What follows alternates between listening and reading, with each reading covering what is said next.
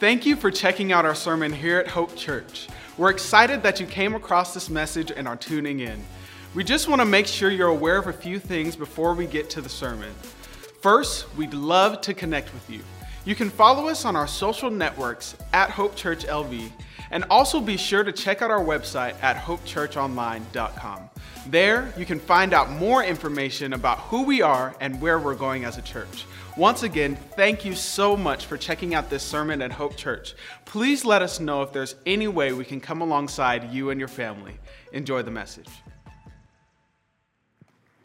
Well, we are, if you've been sleeping, 19 days into a brand new year, a brand new decade. 2020 is 19 days old, and that means for some of you in the room and for people all over the world, 19 days since they made their New Year's resolutions. Now, we're not going to do a show of hands here this morning, but some of you, when I said New Year's resolutions, in my experience, that really puts people into one of two camps. One, kind of roll their eyes at the whole notion of New Year's resolutions because of what I'm going to talk about here in a minute. But others of you maybe sit up in your seat because that kind of fired something up in you because you love the idea of New Year's resolutions. And I'm going to go ahead and out myself so you can judge me. That is me. I love New Year's resolutions. I'm a goal setter. You find me in between Christmas and New Year's in a corner somewhere with a journal mapping out my next year. And I can't say whether or not I've completed all of my resolutions, but I definitely enjoy setting them. And of course, some of you think that's ridiculous, and I understand that, and we'll get there. And there's a reason why, by the way, you probably think that. But the 2020 New Year's resolutions have come out, the top resolutions, now that we're a few weeks in. And I wanted to give them to you as we begin our time together today. These are the 2020 New Year's resolutions that topped the list. Here's the very first one, and I thought this one was very awesome. Number one resolution of 2020, actually doing my New Year's resolution. That's a good one, right? Like, I'm just going to resolve to do what I said I'm going to do. And then, of course, the next four really trend alongside every other year. You could probably fill in the blanks. Here's the next four top resolutions of 2020. Lose weight, go to the gym, be more healthy, and stay motivated, right? Most of us could probably fill in the blanks with what we think those people would say, this is what I want to resolve to do. And if you talk to those people, if you talk to somebody like me on January the 1st, let me tell you what you're going to find. A motivated, passionate individual who is ready to tackle 364 more days of a resolution. We are, you could say, as our series title shows, devoted. What does that word mean? Devoted is simply a word that means passionately dedicated or loyal to a cause or activity. You talk to resolution makers on January 1, they're going to be passionately dedicated or loyal to the cause or activity that they have set forth for this year. So, 19 days in, and some of you guys know where this is going. Some stats have already come out. Did you know that the majority of people actually jump ship on their resolution by January the 10th? Say, yep, that's about what I thought. We are so passionately dedicated and loyal to the cause that we don't even make it 2 weeks, right? Here's what that shows us. That shows us that there wasn't much devotion. Maybe there was some interest, right? Maybe there was some intrigue to a new lifestyle, but you can't really say these people, and myself included, were passionately dedicated or loyal to a cause or activity. See, we're in this series we've been in. This is the third week of this as we begin a new year here at Hope called Devoted. And we are talking about some really, really important things. In fact, we are saying these are things that really matter that we're pursuing together. And these are not things that Hope Church is interested or intrigued in. No, these are things that since our church began in 2001, we are devoted to. We really are passionately dedicated and loyal to these things. And we're getting it right out of God's word. And so we've been tracking through a certain passage of scripture for the last 3 weeks, and we're going to conclude that today. So if you have a Bible, you can go ahead and open up to Acts chapter 6. In Acts chapter 6, we're going to read a story about an exploding church. This is a church where people are meeting Jesus, and there is all kinds of growth, and then some problems arise, and the leaders of that church say, wait, we need to set our priorities straight, and we're going to lay out some things that really matter. So for us as a church heading into a new year, we just want to remind ourselves, what are the things that really matter at Hope Church that we are devoted to right out of God's word. So we're going to read the first 7 verses of Acts chapter 6. and then we're going to unpack some things from the Bible today. Here's what it says in Acts chapter 6. If you don't have a copy of God's word, it's going to be right here on the screen next to me. Here's what it says. Now at this time, while the disciples were increasing in number, remember this is a growing church, a complaint arose on part of the Hellenistic Jews against the native Hebrews because their widows were being overlooked in the daily serving of food. So the 12 summoned the congregation of the disciples and said, "It is not desirable for us to neglect the word of God in order to serve tables. Therefore, brethren, select from among you 7 men of good reputation, full of the Spirit and of wisdom, whom we may put in charge of this task. But we will devote ourselves to prayer and the ministry of the word." The statement found approval with the whole congregation, and they chose Stephen, a man full of faith and of the Holy Spirit, and Philip, and Prochorus, and Nicanor, and Timon, and some of you guys are hoping that it would say Pumbaa next, but it doesn't. It just says Timon, and Parmenas, and Nicholas, a proselyte from Antioch, just talking about the guys that they raised up. And these they brought before the apostles, and after praying, they laid their hands on them.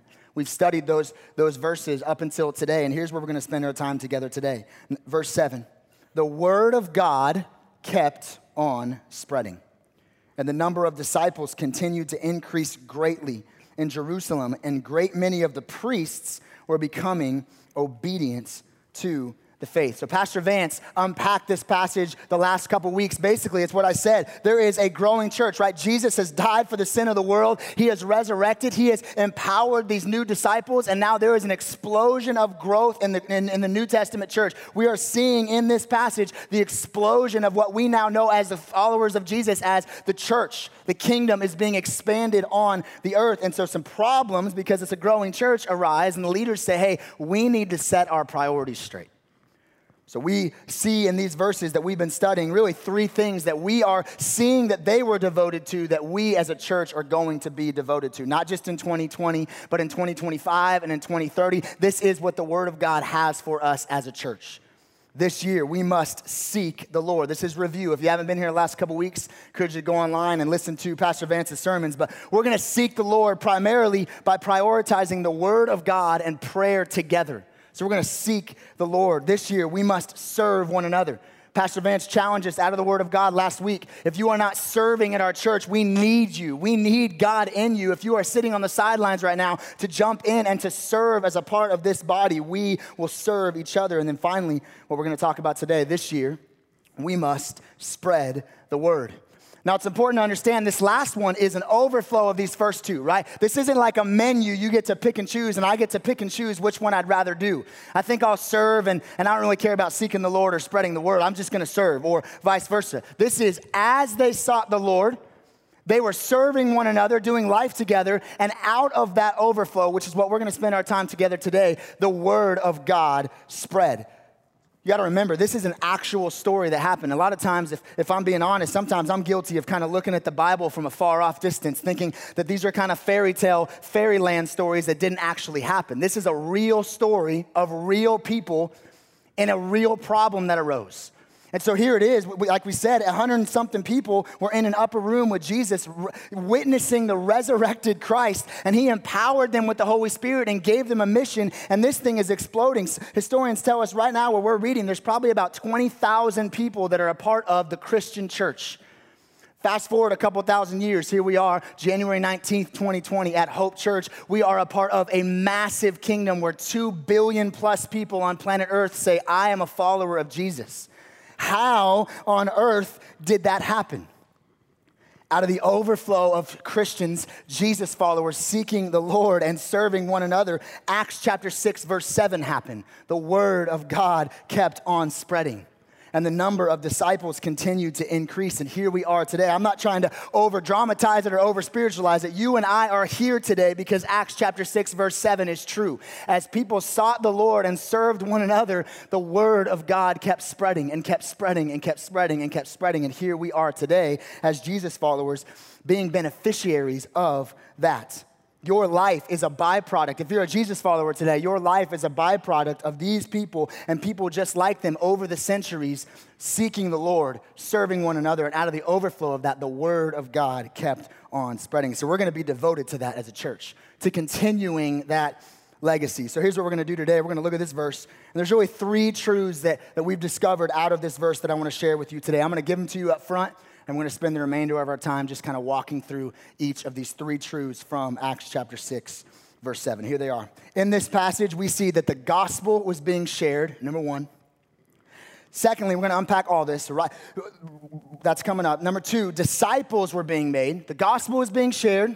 Disciples were being made. And here's number three, the city was being impacted. You say, I didn't quite get that out of verse 7. That's what we're going to spend our time unpacking. Here are the three things we see in Acts chapter 6, verse 7. So really, there's three challenges for us that I want us to leave with today. And here's the first one. We must share the gospel. It says right there, the word of God kept on spreading. That's the very first few words in this verse. The word of God kept on spreading. And it's important to understand, a lot of times we refer to the Bible as the word of God. And this passage is not saying the Bible continued to spread, although that's kind of true in part. What's it saying? This is referring to the story of the Bible continued to spread. You say, what's the story of the Bible? Very simply, the story of the Bible is the story of Jesus. It is the redeeming story of Jesus. And I don't want to take for granted what you may or may not think about this word. There's a lot of people here today. There'll be a lot of people that gather at Hope Church, and we can't just explain the word of God and expect everyone to be on the same page by what we mean. When we say that the Bible is the story of Jesus, that's new for some of you. Because some of you have honestly looked at this as an old, ancient book that has no relevance for your life. This is a book that tells me that I'm living the wrong way. Some of you might think. Or some of you might think this is a kind of an inspirational book that a lot of people use to put some Bible verses on coffee cups, or Hobby Lobby's made a fortune putting a bunch of stuff all over decorations for your house off of the Bible. Is that what it is? It's just inspiration for some decorations. No, the Bible, although those are great things, is the story of Jesus. From beginning to end, it tells one story. Jesus came to redeem people that needed to be redeemed. That is the story of the Bible. And so when we're talking about the word of God kept spreading, really we're talking about the gospel, which begs the question, what is the gospel and how do we share it?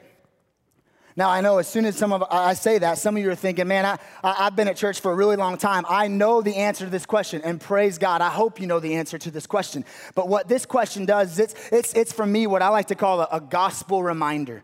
What that means is if you've been a Christian for a long time and you understand the gospel and you embrace the gospel, when you hear gospel reminders, it's like a little high five to your faith to say, yes, that is for you today. That's how Jesus saved you today. So we are going to have a little gospel reminder.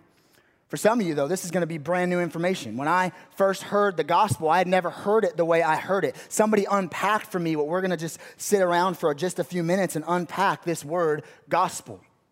So maybe that's you today. Maybe this will be the first time you hear really what that word and what that message is. The word gospel very simply means good news. That's literally what the word gospel means, good news. And of course, we understand in order for there to be good news, we have to understand the whole story, which is the bad news. So there's a lot of places we could go in Scripture to see the bad news of our state before Jesus. But as I was reading in my God time this week, just journeying through the book of Psalms, I came across Psalms 14, verse 3. A really simple way of unpacking what is the bad news. Here's what Psalm 14:3 says. They have all turned aside. Together they have become corrupt. There is no one who does good, not even one. You say, who is that talking about? The reality is that is talking about every single human being that's ever lived. That is talking about all people born into this world. Why? Because we are born into this world. It says that no one does good, not even one. What does that mean? We are born into this world sinners. We are born into this world. We are not sinners because we sin. We sin because we're sinners. And I did not just say the same thing. You say, what do you mean? I didn't just do one bad thing one day and now I became a sinner. No, it's deeper than that. I was born into this world broken, and because of that, I do sin. See, that's kind of confusing. Well, it is kind of confusing, and when you're trying to explain it to little kids, it gets even more confusing. And my wife and I discovered that. We have little kids, and we understand what theologians call the doctrine of original sin. What is that? That means you and I are born into this world broken. So how do you tell a 2-year-old who's being disobedient that they are sinners, sinners in the hand of an angry God? Like you are sinners before God, even though you're beautiful and cute. How do you tell a little kid that? So my wife and I began what started as a parenting tactic, but honestly has really ministered, and God's used it in our lives as my kids continue to grow. How we framed it up for our kids is like this. We told our kids from very early age that you and I, mommy and daddy and you, we are all born into this world with ugly hearts. So what does that mean? It means that you were born into this world with an ugly heart, and guess what? You have to fight your ugly heart. When you want to disobey, or when you want to push your sister, or when you want to steal something or tell a lie, you have to fight your ugly heart. But here's the problem. In and of ourselves, we have no power to fight our ugly heart because we have ugly hearts. And so we are dead and we are hopeless and helpless unless somebody comes in to do something about our ugly hearts, and that's where the good news comes in. Romans chapter 5, verse 8 says, "But God demonstrates his own love towards us in that while we were still sinners, Christ died for us." And again, maybe you've heard that a million times. Praise God. High five your faith and say, I believe that and I embrace that because that's my hope. That's my life. That is the gospel. Christ in our place for our sin, resurrected to give us life and to defeat hell and give us victory in Christ. So now when we have those moments where we sin and we say things we shouldn't say and we do things we shouldn't do, we have the ability to fight our ugly heart, not in ourselves, but in Christ who has paid our penalty, who has taken our place.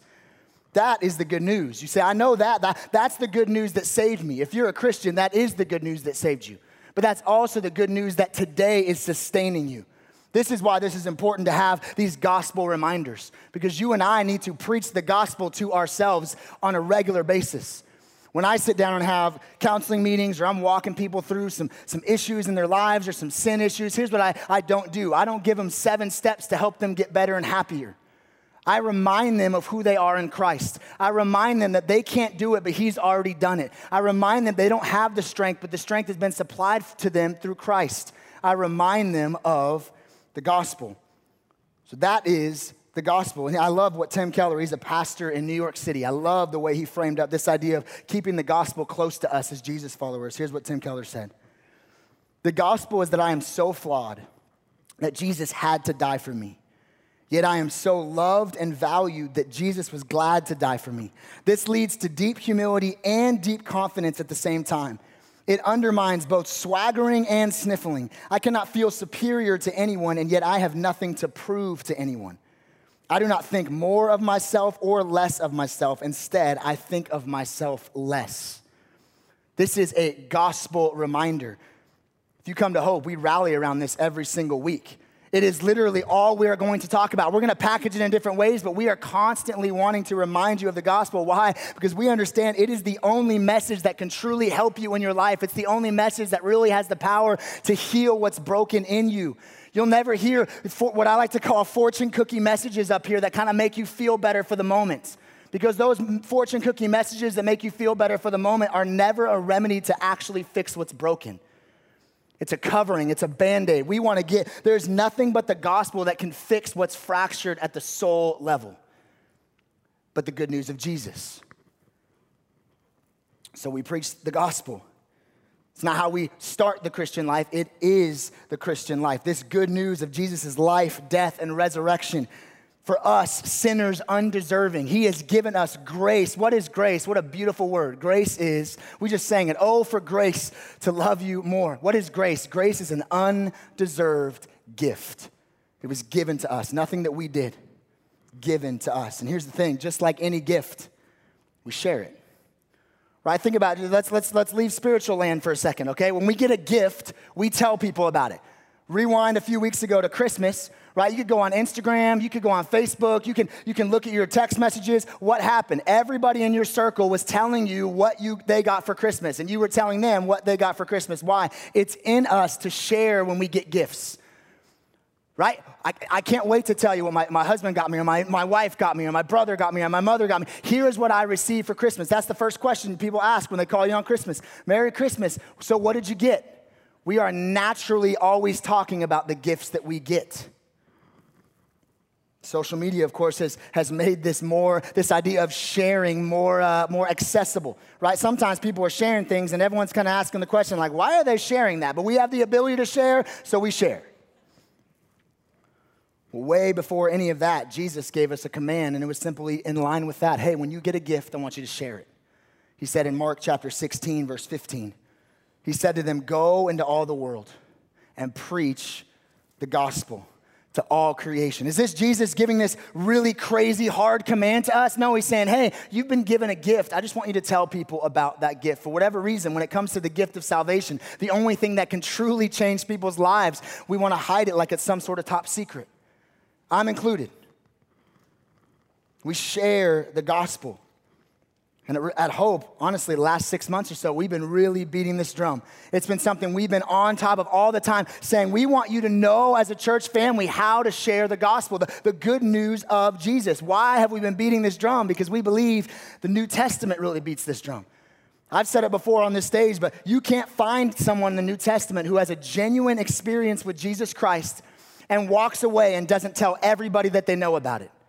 Even people that he asked not to. There's stories, and you'll read them in the Bible. You'll read them in the Gospels. He'll walk up to somebody and heal them, and he's trying to keep it on the down low a little bit. He's trying to be low key, and he'll say, hey, don't tell anybody about this little healing. And literally the next verse, it says, the dude went into his town and told everyone he knows. People who have genuine experience with Jesus, they can't shut up about it when they leave his presence. So we share the gospel. I've been challenged by this in my own heart. I've been challenged by this reality. And you remember at the end of last year, we had a big board over here. We were challenging our church. Hey, who are some people in your lives? Who's one person in your life that you could take to coffee or lunch this week or have a conversation at the water cooler in the office and have a conversation about Jesus? Who's one person you could share the gospel with? And praise God, we had over 300 names written down on that board that people that Hope Church shared the gospel with. 300 names. Can we just give God praise for that for a second? And here's what we have to fight in our hearts. A lot of times in our culture, we hear numbers, and which is big numbers on the news and all this stuff. And so we hear a number like 300. That is 300 conversations about the good news of Jesus that happen in your circles of influence. And that is an amazing, amazing thing. Remember, it is your job to share that message. But here's the important reminder as you have conversations about the gospel. It's your job to share, and it's God's job to save. That's important. Because a lot of times, if you're like me, you can get worked up. Like, what if they ask a question I don't know? And what if they say something about a Bible verse that they saw on Facebook and it tears it apart, and I feel like I'm weak in my faith and I don't know what to say, I don't know what to do. Listen, it is your job to share, and it is God's job to save. We don't save anybody. It doesn't matter how many Bible verses you know, how many degrees you have. It doesn't matter how long you've been in the seminary. You have the power, zero power to save anybody, but God does, and he has given you the power to share. He has given you a story to share, and he saves. So that's the first command. We see that the word of God kept spreading. How did that happen? People who love Jesus sharing the gospel. That's how the word of God kept spreading. And like I said, I'm challenged by this. Just being transparent. There's times where I get so worked up and I get so busy with my stuff. I got a wife and kids and a job and life, and all of a sudden I look down the road and it's been several weeks or months since I've shared the most important thing in my life with another person. We get so wrapped up in our stuff that we forget to share the only thing that can truly change someone's life. That is the gospel. So as we are looking at this idea of being devoted to seeing the word of God spread, we must share the gospel. Here's the second thing. We must make disciples. It said there, the word of God kept on spreading, and the number of disciples continued to increase greatly in Jerusalem. That's a good church word, right? Disciple. Again, maybe you know what that means, maybe you don't. We're going to unpack it, because really when you say we must make disciples, that begs the question, what is a disciple and how do you make them? What is a disciple? Very, very simply, literally the word means student or apprentice. You look up the Greek word for disciple, it is literally student or apprentice. I love this idea. As the gospel continued to spread, the number of Jesus students or Jesus apprentices continued to increase. Several years ago, we used to meet, if you didn't know, at Silverado High School in the gym. We used to set up and tear down every week at Silverado High School. And I remember Pastor Vance giving a 2-week message series on this idea of discipling. What does it look like for you and I to be disciple makers? And he gave a really, I thought, clear definition of the word disciple. We know it means student and teacher, but here's a little bit more meat. A disciple is a Jesus follower growing in relationship with God and with other believers. So we are, as the church, as we are pursuing God, as we are serving one another, we're sharing the gospel and we are making disciples. We are making Jesus followers. We are growing into a relationship with God and other believers. The first Bible verse, I gave my life to Christ in high school, and I remember one of the guys that was walking with me gave me a Bible verse to memorize. My first scripture that I ever memorized was Matthew chapter 28, the last two verses, 19 and 20. Here's what it says in God's word. Go, therefore, and make disciples of all nations, baptizing them in the name of the Father and the Son and the Holy Spirit, teaching them to observe all that I commanded you. And lo, I am with you always, even to the end of the age. Did you see what Jesus said? By the way, this is one of the last things that Jesus said to his followers. He's already been crucified and resurrected, and he came back to life, and now he's been teaching them. And right before he goes to heaven and sends them the Holy Spirit, he says to them, go therefore and make disciples. This is important because that's kind of the main thing he is giving, the main mission he is giving us. Notice he doesn't say, go therefore and make really big churches. He doesn't say, go therefore and make really quality, great Christian music. He doesn't say, go therefore and walk in a morally upright Christian way. Listen, those are amazing things and we should do those things. But he is saying that is not the main thing. If you're like me, sometimes I get caught up in a lot of meaningful things that I miss the main thing. And Jesus is saying, here's the main thing. Make disciples. How? He says, baptizing them and teaching them to obey. Don't miss this. He says, baptizing them. What does that mean? That's as you share the gospel, guess what's going to happen? What we celebrated today. People are going to meet Jesus, and as a symbol of their relationship with Jesus, their new walk of faith with Christ, they're going to be baptized. So he's saying, reach new people for Jesus. That's baptizing them. And then what? Teach them to obey all that I commanded you. That's this topic of discipleship. It is a growing apprenticeship, a student-teacher relationship. It's not just about getting people saved. That's amazing. But it's about teaching them to observe what Jesus has said. I love what John Wesley, an old school theologian, said. He said, the church changes the world not by making converts, but by making disciples. What's cool about that is he wrote that in the 1700s, way before this megachurch movement that has kind of reinvigorated some silly things we're doing to get a bunch of people in seats. It's not about getting a bunch of people in seats. It's about making disciples, people who are growing in their faith. So you say, okay, that's great. We understand what a disciple is. How do you make disciples? And when you ask that question, you're really saying, what does a follower of Jesus look like? Because a disciple is an apprentice of Jesus. So if you look at Jesus and the people following him around are probably his disciples. So how do you make Jesus followers? What does it look like to have a relationship and have a Jesus follower relationship? Well, if you've been coming to Hope for any length of time, you understand that is all we focus on. We exist to connect people to live the life of a Jesus follower. And so for us, we say, you want to know what a Jesus follower looks like? It's somebody who abides in Christ. It's somebody who connects in community, and it's somebody who shares in the mission. This has nothing to do with a book, although that book is awesome, and Vance unpacks that in that book. But just like he stood up here a few minutes ago and said, this is the story of Hope Church. Since 2001, we have been about making disciples, which means people who abide in Christ, connect in community, and share in the mission. So we're going to be about showing you to abide in Christ and spend time with the Lord. We're going to be about connecting you to other believers because you can't do the Christian life alone. So when you walk outside today, there's going to be a huge display that is all about connecting you in a small group. Why? Because if you're a Christian trying to live on a little Christian island, you aren't doing what God has called you to do, and that's not the best way you can grow as a believer. You got to be around other people. So we're trying to get you connected in some small groups. Why? Because that's what you got to do to be a good Christian? No, because that's what you do to flourish in a relationship with Jesus, is you get around other people that have a relationship with Jesus. And sharing in the mission, what is that? That is what we're talking about today, sharing the gospel with the people around you because he wants them to know him too. And he's going to use you to introduce them.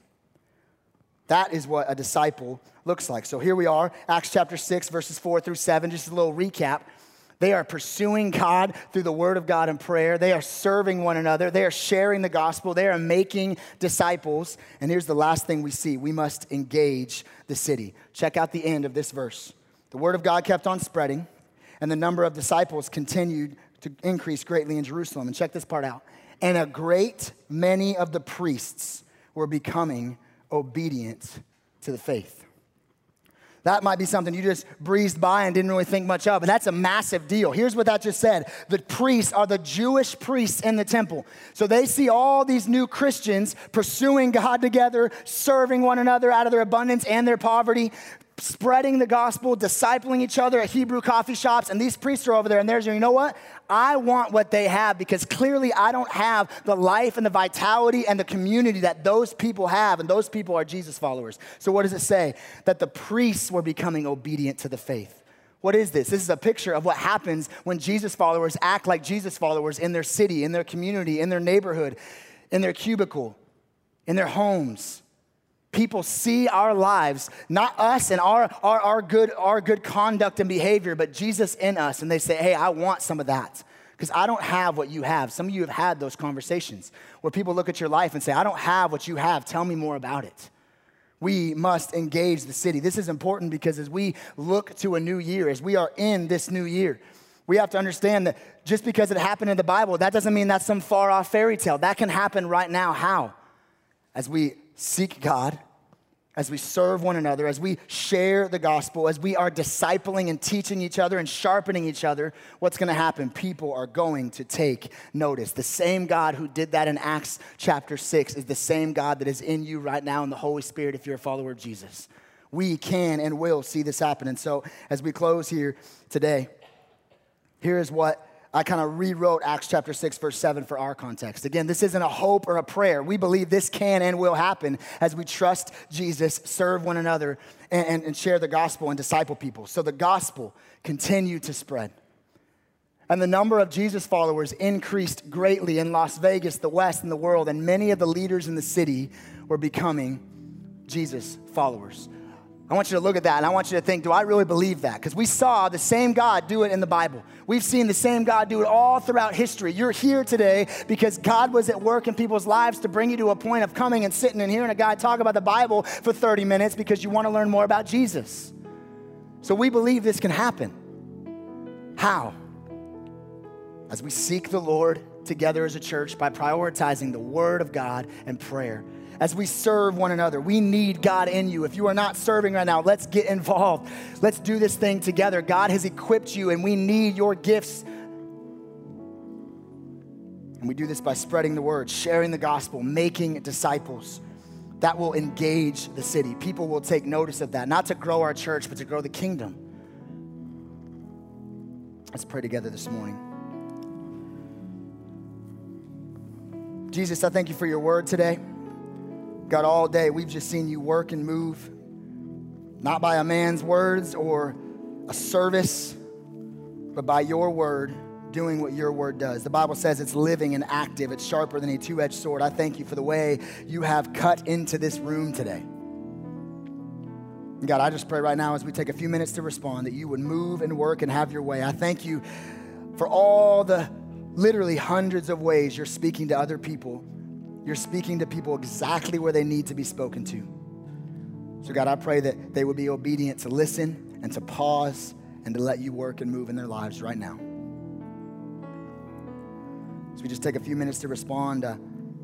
Maybe for you, you are like I kind of admitted I was earlier. Man, you're a busy person. You got some kids, you got a family, you got a demanding job, and you got a lot going on. And so when you hear a message like this about getting involved in mission, and you might be really, really, really passionate and doing a great job with meaningful things, but if you're honest like me, sometimes you miss out on the main thing.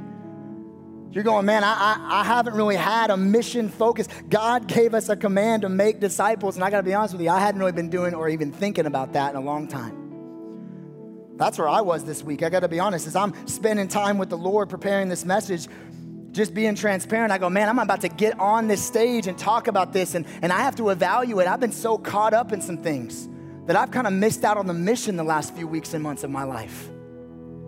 Maybe for you, you have to do what I did this week and just a fresh surrender. God, I want to be involved in your mission. I want to be a disciple maker. I want to be somebody who's being used mightily of you. Help me to have your eyes. Help me to have your ears, your hands as I walk and live in my cubicle, in my car, with my friends, in my home, in my school. Maybe for you, that's what today is. just a reminder, a gospel reminder of the call that God has placed on our lives as Jesus followers. Confess that to him today. Ask him to move and empower you. This isn't shame. This isn't heaping conviction on you. Maybe this is just a reminder for you that this is what God has called us to. Let's walk in it. Maybe for you, it's the reality that you've never heard the gospel and what we just unpacked, the good news that Jesus came to this earth, God in the flesh, to die a death he didn't deserve to die. We deserved it, but he died so that you could actually live the life you were intended to live. Some of you right now are carrying a weight that you were never designed to carry, and you want to give up and you want to say, I can't do it. That you're right. You can't do it, but God has already done it. He said on the cross, it is finished. Drop the weight. I love, there was a lady named Susan that came up in the last service. She came up to me and she said, I want to be saved. Praise God. That is somebody hearing the message of Jesus and saying, that's me today. I would love to introduce you to a Next Steps volunteer, and we can show you from the Bible. You're not beginning a religion today. You're beginning a relationship with a friend who truly loves you enough to go to the cross for you. So maybe today, you are here right now, not by accident, but for salvation, to be saved of the sin that you're desperately trying to figure out how to get rid of and you can't. Jesus has already paid it. Maybe for others of you, just like every week, it's just been a rough week. There's been some things that happened and some diagnosis and some financial things or some stuff in your family. And every week we have an opportunity to pray for the people in our church as pastors. We're going to be up here in just a moment when we stand and sing. Maybe you just want to be prayed for. It's such a joy for us as your pastors to pray for you and pray that God does a mighty work in your situation. That's what this time is for. Maybe for you want to come up to this altar and just spend some time with the Lord, crying out to a God who is truly, truly great and desires great things for us. So God, we right now ask you to do what you do. Holy Spirit, we trust you. You are truly great. We're not just going to sing it in a song in a minute. We believe that. We have seen that. We've lived that. You are great. Pray for those that need to be saved today. Pray for those that need to confess to you just a lack of care for the mission, that you would just not condemn them like you will not do. You will encourage them with your word and your truth, that you are at work in their lives. I pray for that. I pray for people that need to be prayed for. Pray you just allow them to respond however it is that they need to respond. God, you are in control right now. We trust you. We love you. We praise you. In Jesus' name, amen.